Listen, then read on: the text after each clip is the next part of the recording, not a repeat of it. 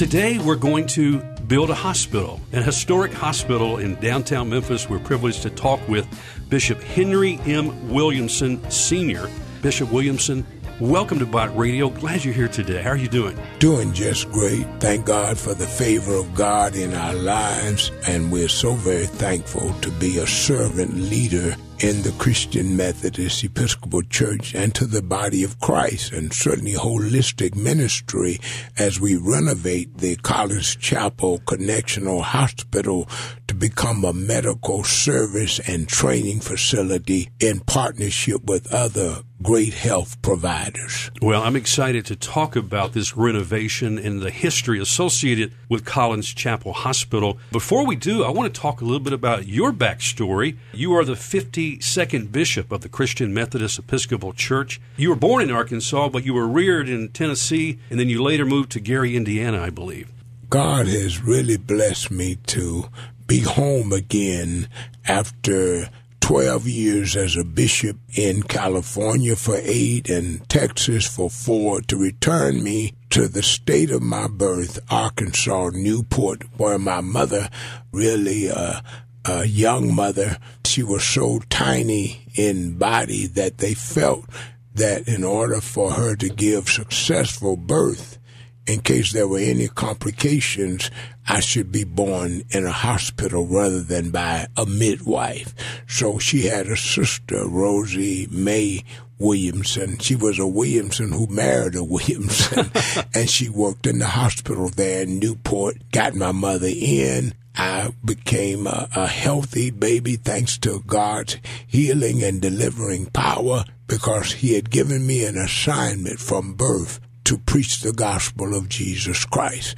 I was preaching by the time I was 17, so early months in Arkansas, Newport, then back to Tennessee, right outside of Jackson, Tennessee, in Mercer, Tennessee, which again, the saying is, in order to get to Mercer, you leave the 4-lane to get to the 2-lane, to get to the asphalt, to get to the gravel road, then the dirt road, and then you're in Mercer. And we're so grateful, because there one Friday night, as mother sent me home every summer from Gary, Indiana, where I finished elementary and high school, mother was wise enough to protect me and send me to my maternal grandparents, Hosea and Dr. Williamson, who were leaders there in the Jones Chapel CME Church. An itinerant ministry had only met for preaching on first and third Sundays.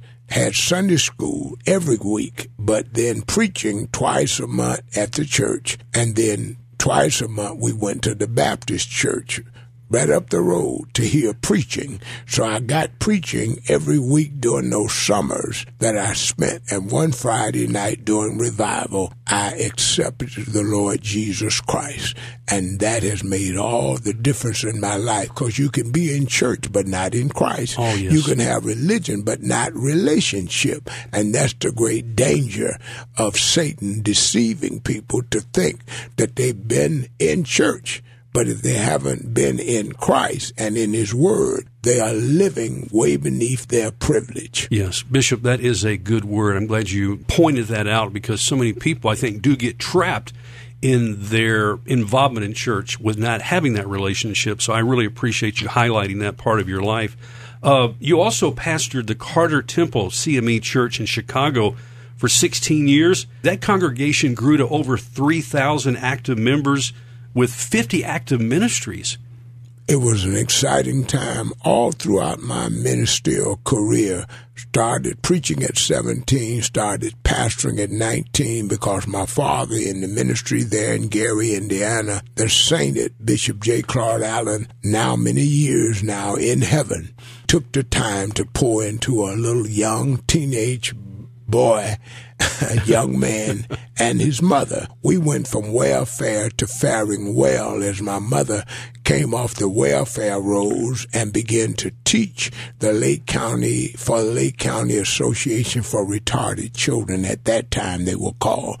Now we know they are special children. Yes. But she was a Sunday school teacher, missionary, and of the 8 brothers and sisters, she's the last one standing. And she would often be criticized by family and friends because of her due diligence in instructing me along the way of the Word and Jesus Christ, and telling me to excel in all of my studies. So I owe much to her, and I'm very thankful. But then church growth at Westside CME, then church growth while I saw and studied under Bishop Isom at St. Paul Church in Chicago, another mentor, big brother, and then church growth in East St. Louis, Illinois, and then church growth again in Indianapolis, Indiana, where I served for 7 years. Then church growth again, leading men and women, boys and girls to Jesus Christ. There is no greater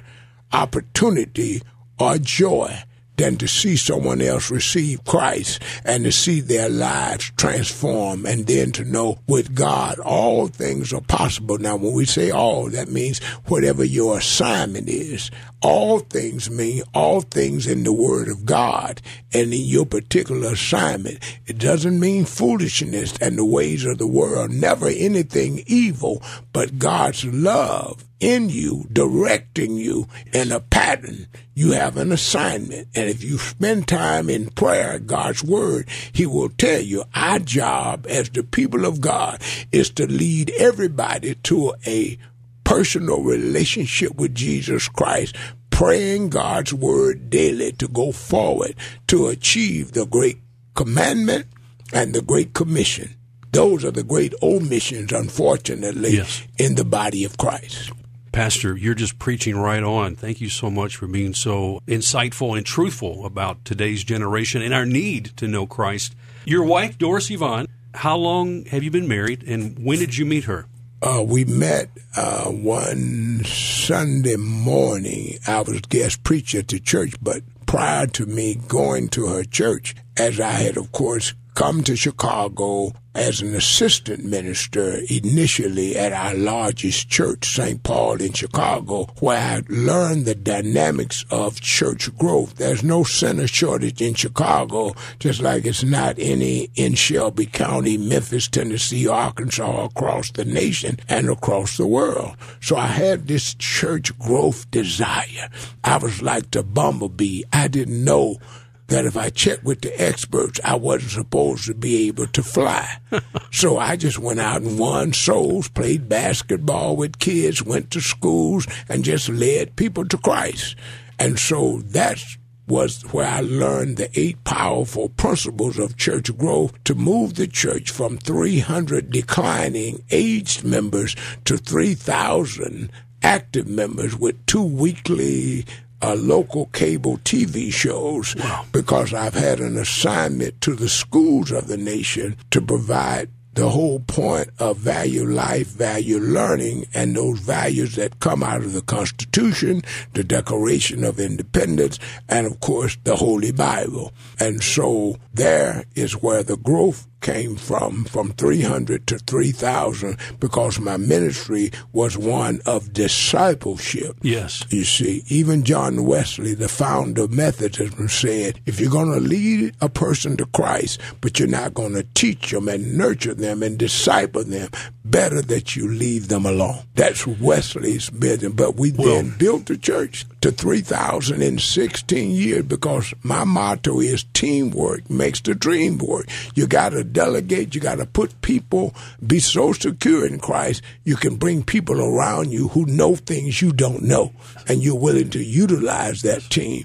That's how Super Bowls get won. That's right. Because it's a team effort with a coach and with a good owner wanting best practices going forward. It's not a solo, Lone Ranger and Tonto only kind of ministry. Jesus had 12. Wesley had the cell groups, the class leaders. So the unfortunate thing is we do this, and if Jesus had 12 disciples with all types and personalities, then you and I need at least 120 helping us. That's right. Well, what you referred to, Bishop, is incarnational life of Jesus Christ. I mean, Jesus came to earth to do life and show us the way, because he was the way, the truth, and the life. And you talk about discipleship, and you talk about that incarnational life, doing life with these teenagers, playing basketball with them, hanging with them, if you will, displaying the character and the life of Jesus. That is so valuable today. Yeah. And we need more men and women that will take that call, follow you as a leader, as men and women, as lay people in our churches, to do that same thing so that we can see our churches grow and the kingdom of God progress here on this earth. We have a lovely zoo in the city of Memphis. It has been renovated, and so much has gone into the zoo, and it's become a great tourist attraction for our country. There was a time that on Tuesdays, if you went to the zoo, there'd be a sign that would say, "No whites allowed." But the other 6 days a week, there would be a sign that said, "No blacks allowed." There was a time back in a struggling part of our history for the voice of black America to be heard. And there was men like Dr. King, who we are celebrating Dr. King's assassination and life here in Memphis, 50 years. But there was a lot that took place in those Jim Crow laws.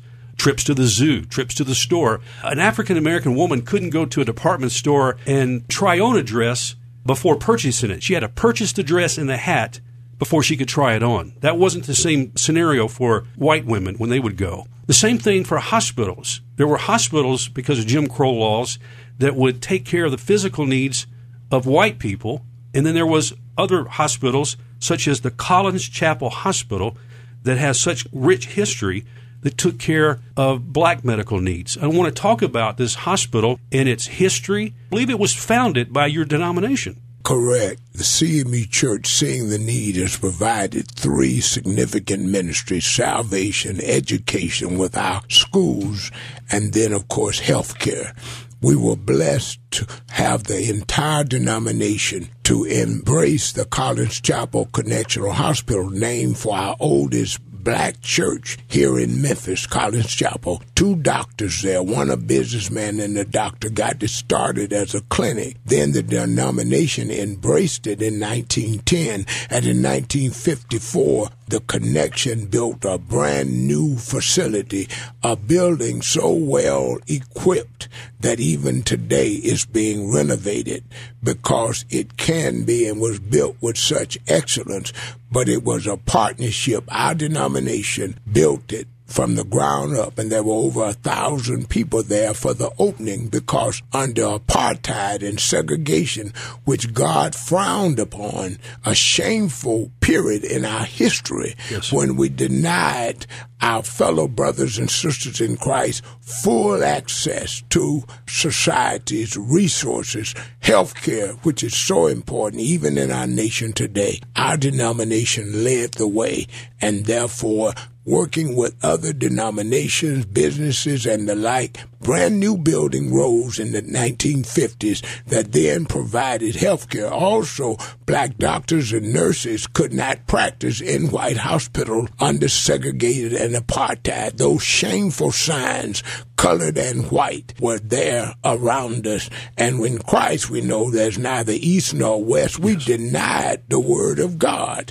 And unfortunately, we were in bondage, a stronghold of racism that Dr. King and the prophetic ministry, but thank God there were black and white Christians who worked to bring down those barriers. From the Underground Railroad times of rescuing slaves in the South, the Sojourner Truths, the Harriet Tubmans, there were black and white conductors of the Underground Railroad. And we are so thankful that by 54, we had built such relationships that we could build our own hospital to provide services, to allow black doctors and nurses and healthcare professionals. And we maintained that hospital. Many of our outstanding citizens were born in that hospital, Collins Chapel Connectional Hospital. And we're so thankful. The Ford family, the president of Lemoyne-Owen College. We're so grateful for the many men and women, boys and girls who received those services, but there were white churches, businesses, and others who partnered with us in making donations and giving access to full health care. So it's truly a tribute to black and white Christians who worked together to provide a needed service for the black community when they were denied access because of segregation and apartheid in our nation. So my understanding, the hospital has been non-operational since 1980. That is correct. It's been partly used by medical teams in the community, but we have now begun and completed and put over $3 million as a denomination into the renovation, and it will be a $5 to $6 million renovation when we are completely finished, and we look forward to finishing in the next 2 months and having an opening in the fall. But it's a tax-deductible donation to help us to finish. We're so grateful that we've kept our records together, our accountants and CPAs together, where men and women, thank God for Reverend Jesse Jackson, been here to the city on 3 different occasions to support the College Chapel Initiative and help us to raise much-needed funds in order to complete the renovation. Bishop, where is the actual physical location of the hospital, and is it the exact same location where it originated? Very true. We were fortunate enough to move into a location, 409 Ayers, that later became the medical community. We are 2 blocks from St. Jude. We have the Bonner Children's Hospital. There's Baptist. So we are surrounded in a medical care area. The district, district. So now we're looking to partner with many of these excellent healthcare facilities because we want it to be a tribute to black and white working together, good medical services based on 2018 needs for black, white, brown, red, and yellow citizens, and then a training facility for our young men and young women who need to be trained in the medical profession. Yeah. So we're excited about it, but we do need everybody's prayers, help, and support that we can finish this successfully in the next 3 to 4 months and open this fall with everybody sending a tax-deductible donation. We can do it. And with Reverend Jackson and certainly other faith leaders in the community, Bishop Hall, Bishop Blake, outstanding Kojic leaders, Baptists and others, but we like to have more of our white brothers and sisters, so we are local participation. Yes. Because this is our community, and so we need to take possession of what belongs to us, and so we need to support projects like the College Chapel Hospital. Now, I also understand that dialysis for patients as well as vent units for those that need help with breathing are going to be some of the areas of medical provision. Is it going to be exclusively just these 2 areas? Well, with our partners, we're going to do best practices in much areas of need. As you know, Memphis being one of the most obese cities in the nation, we want you to know that we are qualified by the state of Tennessee Health Services, and the Development Agency have approved us and given us a certificate of need for a 28-bed Medicare skilled nursing facility. When people have to have long-term rehab, they have to be released from the hospital. We will be a place that they can refer those patients to for long-term care. But also their other needs like dialysis and rehab will also be services we hope to provide along with the dialysis and along with the vent units and also other services. For instance, for diabetes, for instance, with St. Jude's emphasis on sickle cell anemia, which is one of the areas where black people suffer disproportionately. So we hope to then provide services for the needs of black and white citizens in Shelby County and in Memphis specifically, a variety of services that will allow for us to give excellent health care for this facility. The College Chapel Connection Hospital is applying for federal, state, city, and county grants to aid us in the CIP funds that are available for medical care facilities. Right. Millions of dollars have been given to our other medical hospitals, and we trust we will have the same favor with city, county, state, and even from the federal government to aid us, because it's going to serve all of us. Are you seeing signs from local, county, and city governments that they are supporting this project? I've seen signs, and yet we are waiting for the, shall I say, the payday. We're waiting to receive those funds, but we didn't wait. We put in $3 million now, and we're going forward. Public infrastructure is needed. The parking lot, the sidewalks, the landscaping, telecommunications, the grids, the sewer lines, and HVAC units for it to have a wonderful, clean environment, all needs that we can make us eligible to receive these funds, tax dollars, our tax dollars, for city, county, and state and federal, so we can have an excellent facility that serves both and all communities, red, yellow, brown, black, and white, here in Memphis and Shelby County. I love it, Bishop. Are there other cities with similar type hospitals being repurposed to serve their communities that maybe you've visited or that you've researched to look into the rebuilding of this hospital? We've looked at best practices around the nation. We have Juan Self and his architectural firm helping us, and certainly we've looked at Atlanta, we've looked in Chicago, we've looked at St. Louis. Those are also places, the history in Black History Month, to look back at how we provided services of men and women, black and white, of goodwill under the segregated apartheid system. So there were and are a great history of black hospitals serving with the Christian community, supporting that initiative in Chicago, in New York, in St. Louis, and in Atlanta. So the history of African American hospitals is an untold, unsung heroes and sheroes that needs to be lifted and informed. And that's why I'm so glad that Patricia Rogers contacted me and said, you have got to meet Bishop Williamson about the Collins Chapel Hospital. And that's why we're here today, and I'm so excited to have you here. Well, Bishop, also, have you been able to utilize local contractors and architects to construct and design the new hospital? We're very proud of Mr. Gregory Toes leading the general construction. He's very qualified and has successfully built many churches, homes, buildings, and so we're very thankful. And then, of course, Juan Self, who has worked in the city, and his architectural firm is one of the best in the nation. So we're very proud. He's a proud African-American architect, also preacher, teacher. He's a pastor, so we're glad to have the Christian community, and certainly we have other excellent lawyers and professionals, and as you mentioned, Patricia Rogers, who is just an awesome gift from God, has been unrelenting in her support.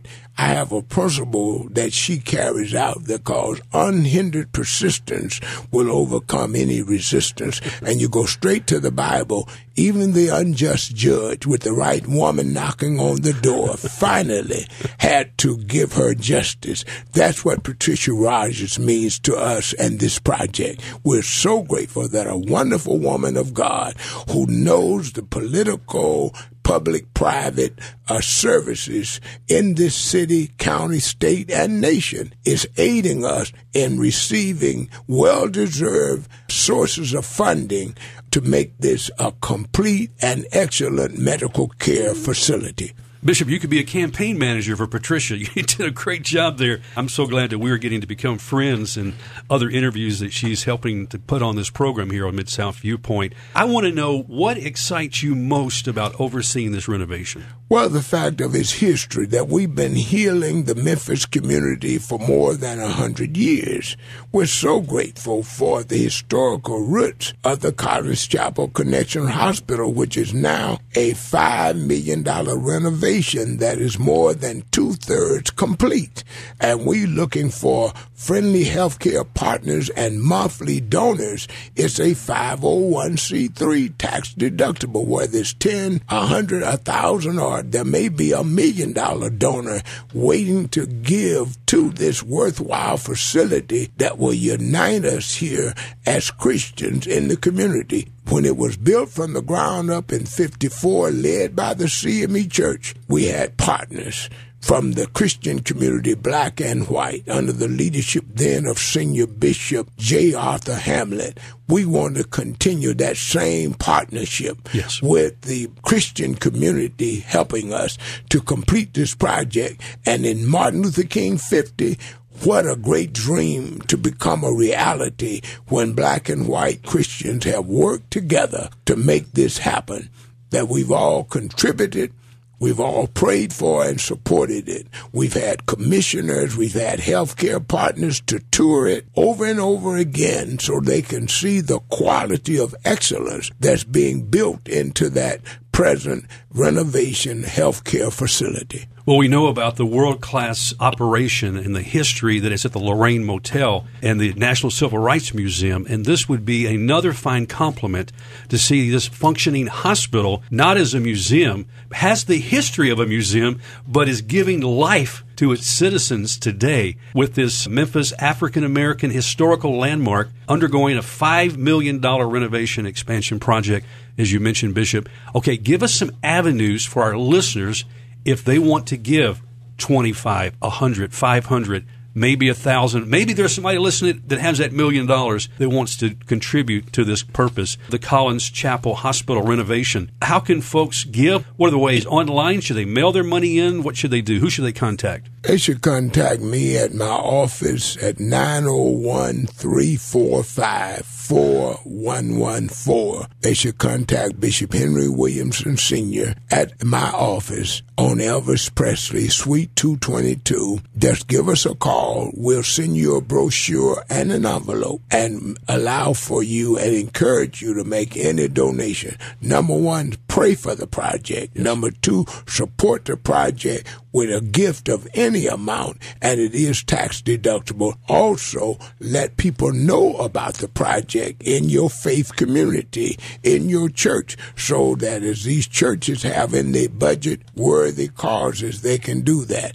And then, of course, you can go online at CollinsChapelHospital.com. That's COLLINS, Chapel, CHAPEL, Hospital.com, to find more information about the history, about the services that have been rendered for over now 100 years that we want to continue to render based on the needs of today. We certainly would like prevention, as you know, an ounce of prevention worth a pound of cure. The obesity in our city, the challenges with diabetes, strokes, and heart attacks, we need healthy diets and healthy preventative medicine. We need to train more health professionals and provide needed services for all the citizens of Memphis and Shelby County, really tri-state area. We service people in Arkansas, Mississippi, and Tennessee. We are a tri-state area. Yes, we are. And this hospital provided services